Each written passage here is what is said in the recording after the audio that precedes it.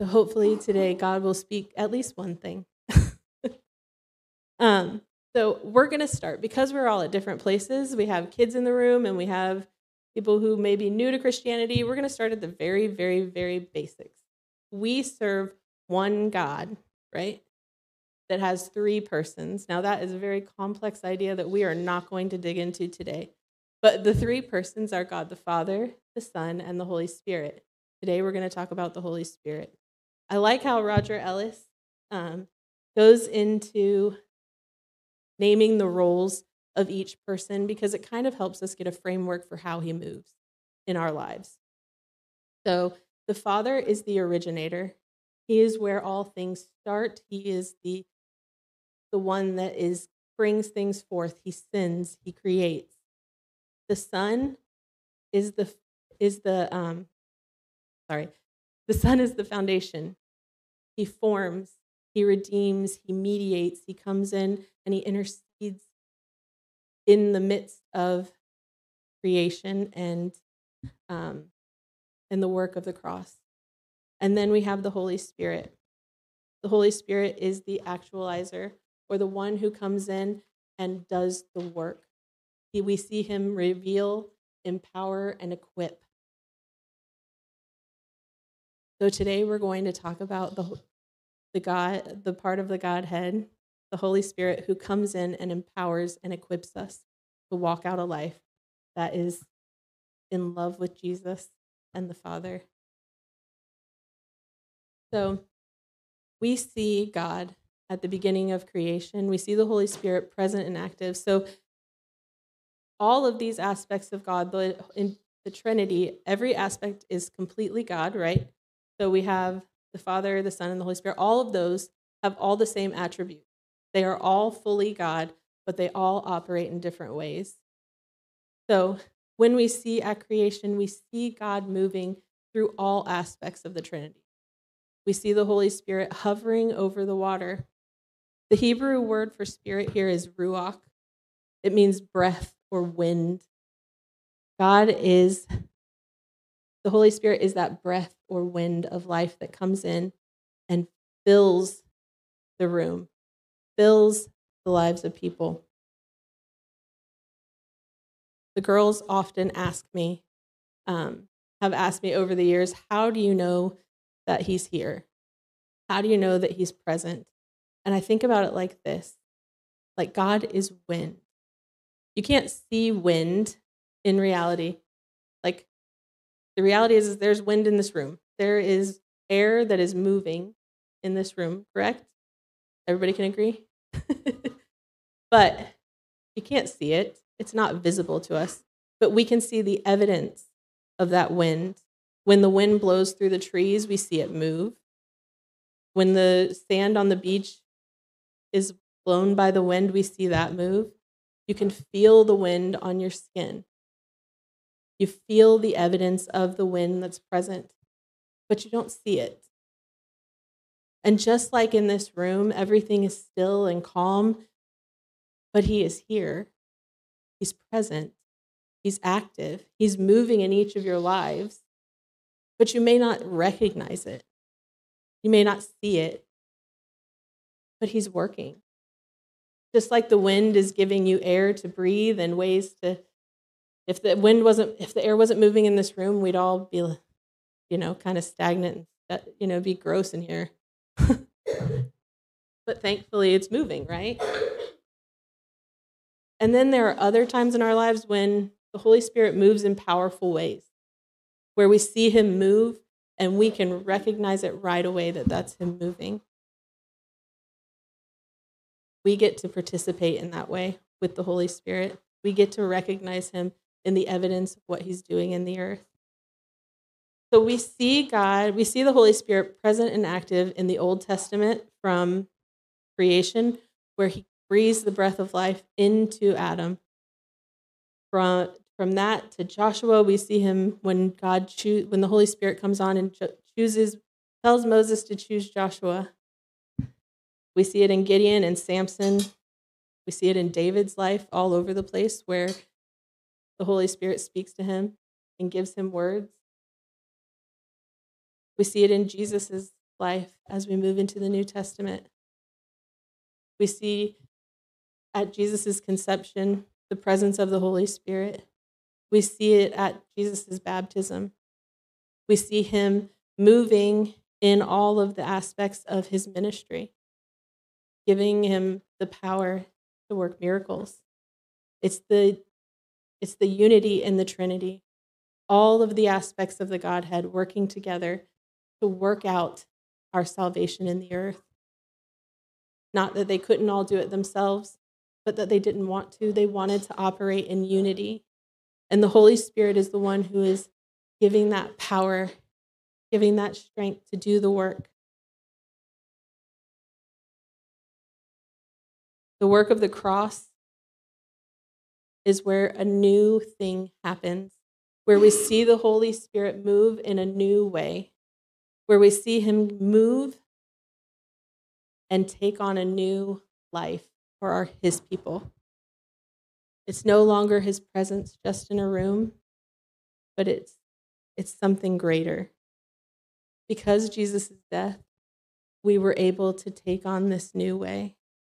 So Acts 1, 4-8 says, gathering them together, he commanded them not to leave Jerusalem, but to wait for what the Father had promised, which he had said, you heard from me, for John baptized with water, but you will be baptized with the Holy Spirit not many days from now. So when they had come together, they were asking him, saying, Lord, is it at this time you are restoring the kingdom of Israel? He said to them, it is not for you to know times or epochs which the Father has fixed by his own authority, but you will receive the power when the Holy Spirit has come upon you, and you shall be my witnesses both in Jerusalem and in all Judea and Samaria, and even to the ends of the earth. After this, they waited in Jerusalem. They waited and they prayed, and they waited. And after a season of waiting, we come to Acts 2. When the day of Pentecost had come, they were all together in one place. And suddenly there came from heaven a noise like a violent rushing wind. So we see that wind again coming in to bring a new way of life. And it filled the whole house where they were sitting. And there appeared to them tongues as of fire, distributing themselves, and they rested on each one of them.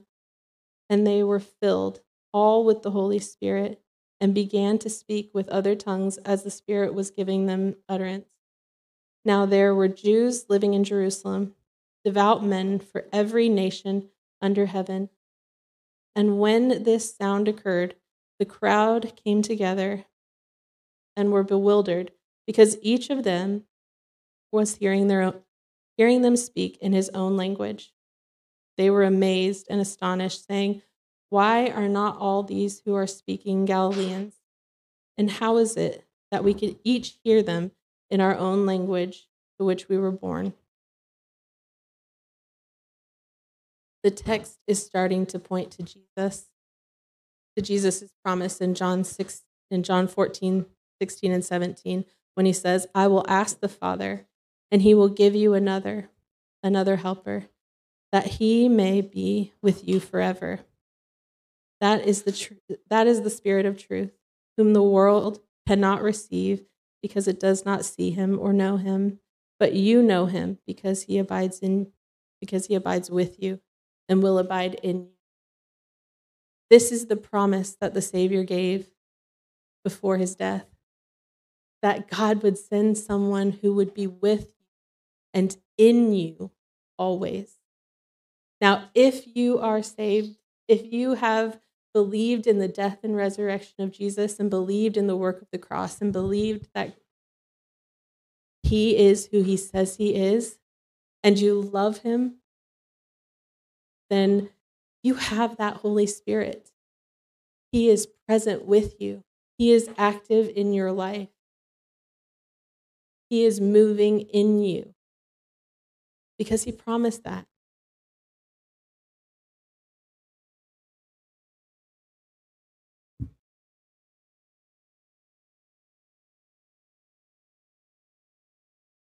So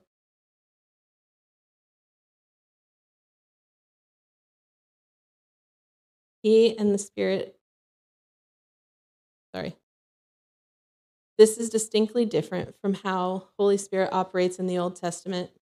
In Acts, we see a crowd of people who believed that Jesus was God, believed in his death and resurrection, and also loved him enough to trust that he would do what he said he was going to do. As believers, we do that because we believe what he said. We know that we have the Spirit that he promised.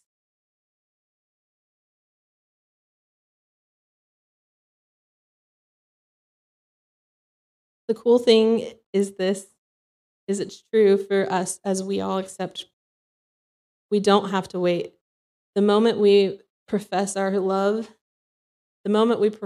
for Jesus, we do not have to wait. He is there, he is present, and he is active. He is moving, and he is doing a work in us. So that work that we come to when we believe in the Father and the Holy Spirit comes in, then we move into this process of the already but not yet mentality. So we know in the epistles that it says, you are a new creation in Christ. The old has passed away and the new has come. God sees you as that whole creation. He sees you as that new being, as the one who is whole and complete in the eyes of Jesus. In the eyes of the Father, you are good because he's made you good. But then we also live in that not yet. I don't know about you, but I fail a lot.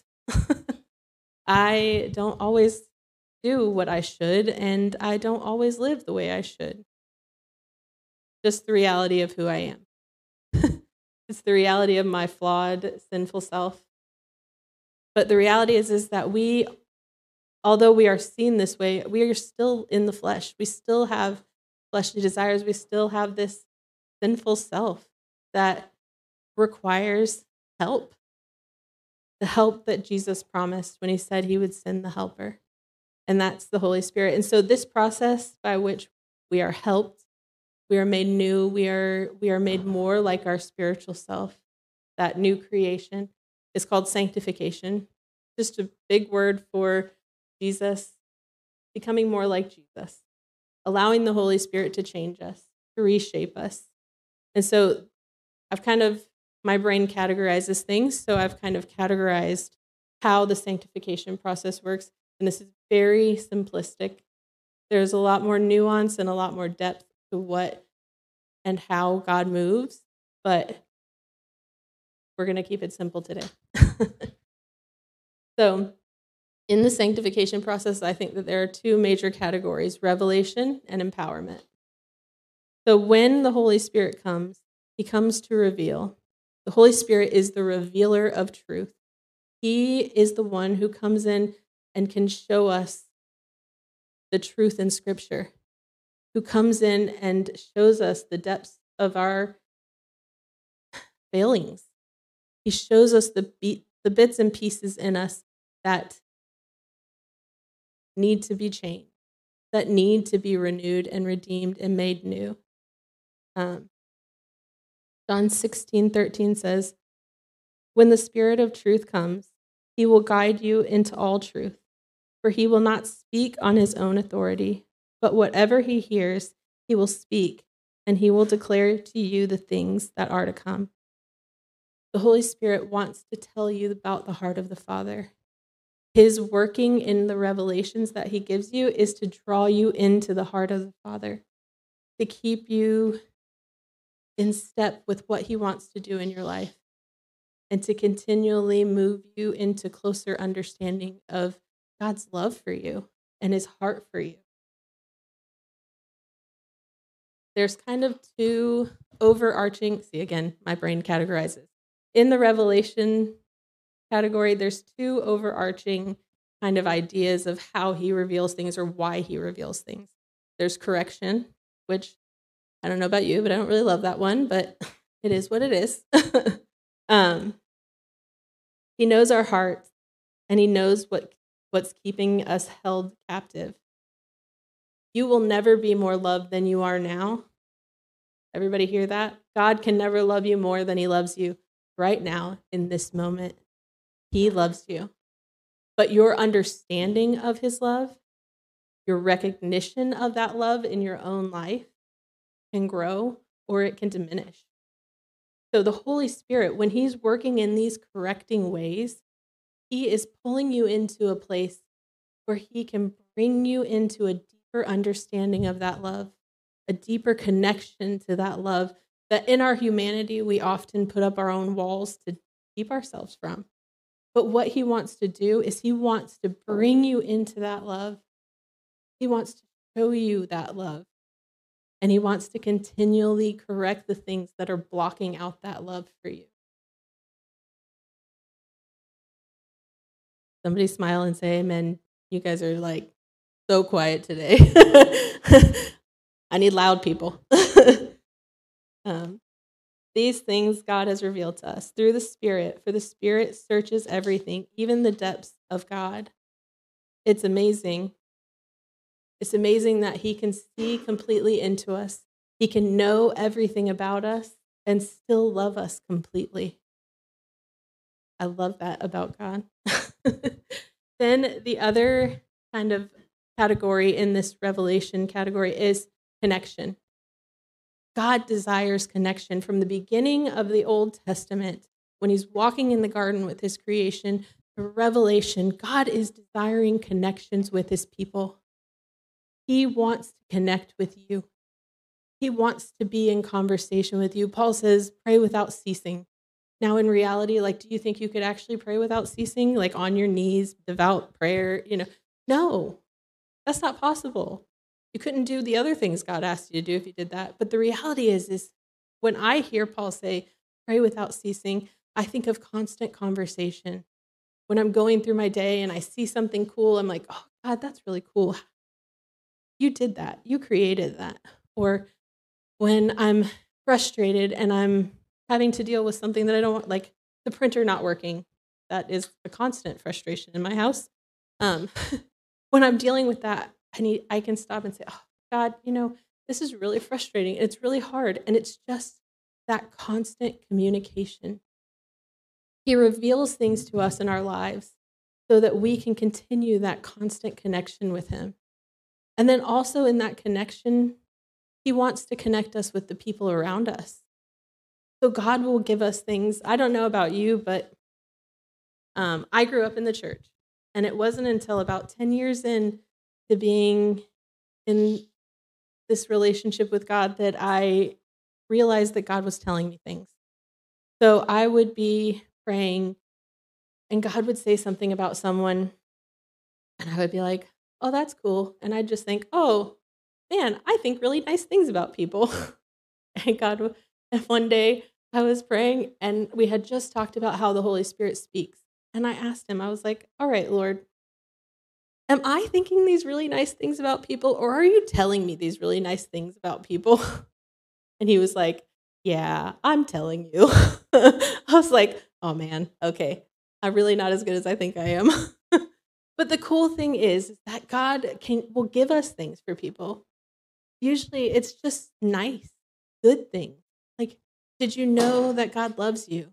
People need to hear that. And sometimes we don't recognize in our finite being self that people need to hear that people need to hear, hey, God loves you.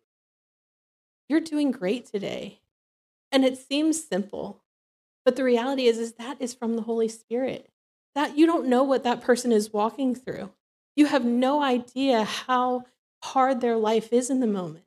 And that they needed someone to come alongside and say, hey, you're loved. You are who God wants you to be in this moment. Just lean into him.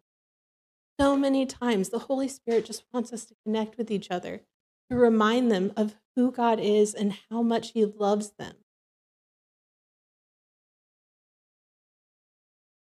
So the second half of this is empowerment. Empowerment is, I think we shy away from the Holy Spirit conversation because there's a lot of things that a lot of people don't agree on. And that's okay. Everybody okay with not agreeing all the time? Thank goodness. Because the reality is we know that he equips us. We know that he empowers us. We know that he does things in our lives, right? Have you seen it? That's right. And you know what? How he does it and how he moves is unexplainable 90% of the time. I wish I could tell you I had all the answers to how he moves and how he does all these things, but I don't. You don't. No one can, because he is mysterious. When you think that you've got it figured out, he says, oh no, I'm going to do it this way now. And you're just like, really? Come on, I thought I understood. But the great thing is we do see some pretty biblical principles in the midst of all of the unexplainable. Does that make sense? So we see God, that the Holy Spirit comes in and empowers us with gifts. Now, what those gifts are, we're not going to get into because we could debate that all day long. But he gives us gifts. You have things that you are good at, right? Everybody has things that they're good at, right? I don't believe you. Yes, we all are good at things. And God comes in and he gives us these gifts. Why? Because he loves you. And he wants to see you show that love in the world.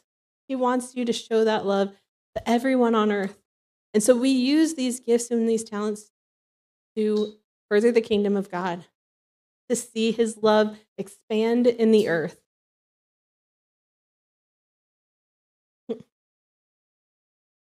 Oh man, I lost my place.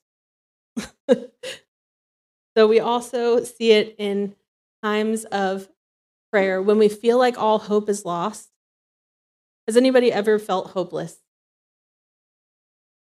I have. The thing that we can see is when we are hopeless, when we are at the bottom, when we are in our lowest place, the Holy Spirit comes in and he lifts us up and he raises us up even in the moments we don't ask for it. That's when that revelation of connection comes in, where someone comes alongside you and says, hey, did you know that God is with you? He is present. He is doing a work in your life, even if right now it feels like nothing is okay. Even if it feels like everything has gone to crap, I'm here.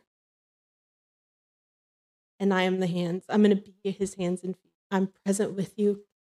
The Holy Spirit comes in and he is present. He empowers. He equips you to stand up under that hard. He also gives you the ability to love when it seems like it is the absolute hardest thing to do. What is the greatest commandment? Does everybody know? Ready? Yeah. Love the Lord your God with all your heart, and then love your neighbor as yourself, right? That's not an easy task. Someone once said to me, loving your neighbor as yourself is like walking down the street and seeing everybody's house on fire, and instead of going to yours to save your own stuff, your own family, you go to your neighbor's house and you save theirs. Could you do that? Is that the love you're operating out of? Because I know it's not the way I'm operating most of the time. Oh, sorry. And there they are. The reality is he is the one who loves. The Holy Spirit is the one who gives us the ability to love like God loves. We love because he first loved us, and it is that love that he is imparting in us that pours out of us. It's not in our own strength or in our own ability, but in his and his alone. And that's the beauty of it. That's the beauty of the life we're walking out, is the Holy Spirit wants to come up and say, I don't want you to do this alone. I don't want you to strive in your own understanding. I want you to trust me to give it to you. So I want to do something real quick. I want you to bow your head. Close your eyes. I want you to think of something that you have been driving in or dealing with or struggling over. The thing that has been the thorn in your side. I want you to ask Holy Spirit to be in it. I want you to ask him to help you see him in it. And I want you to ask him to work in it.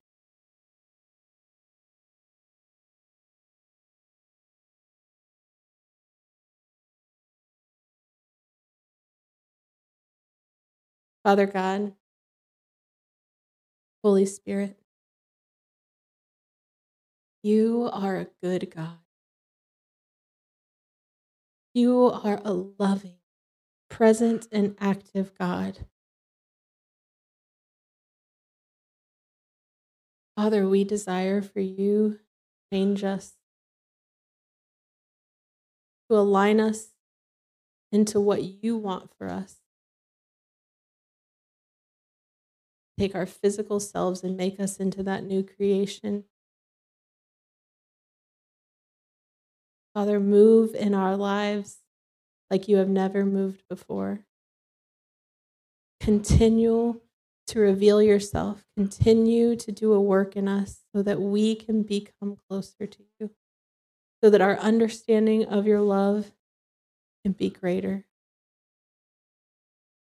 Father, we love you, and we just thank you for who you are. We thank you for your presence, and we thank you for all that you have done. In Jesus' name.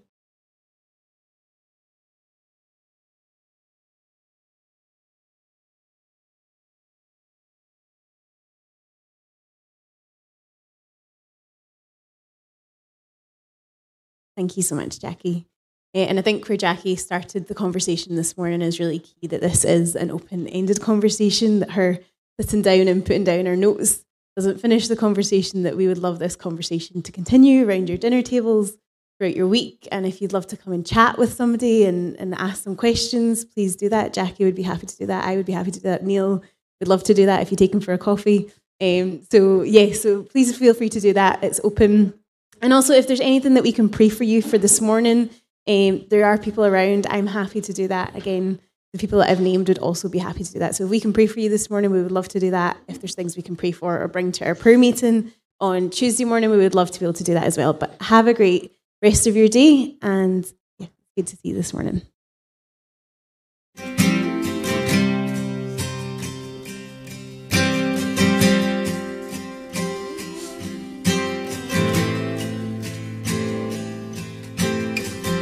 Feel him draw you in tonight, the open invitation.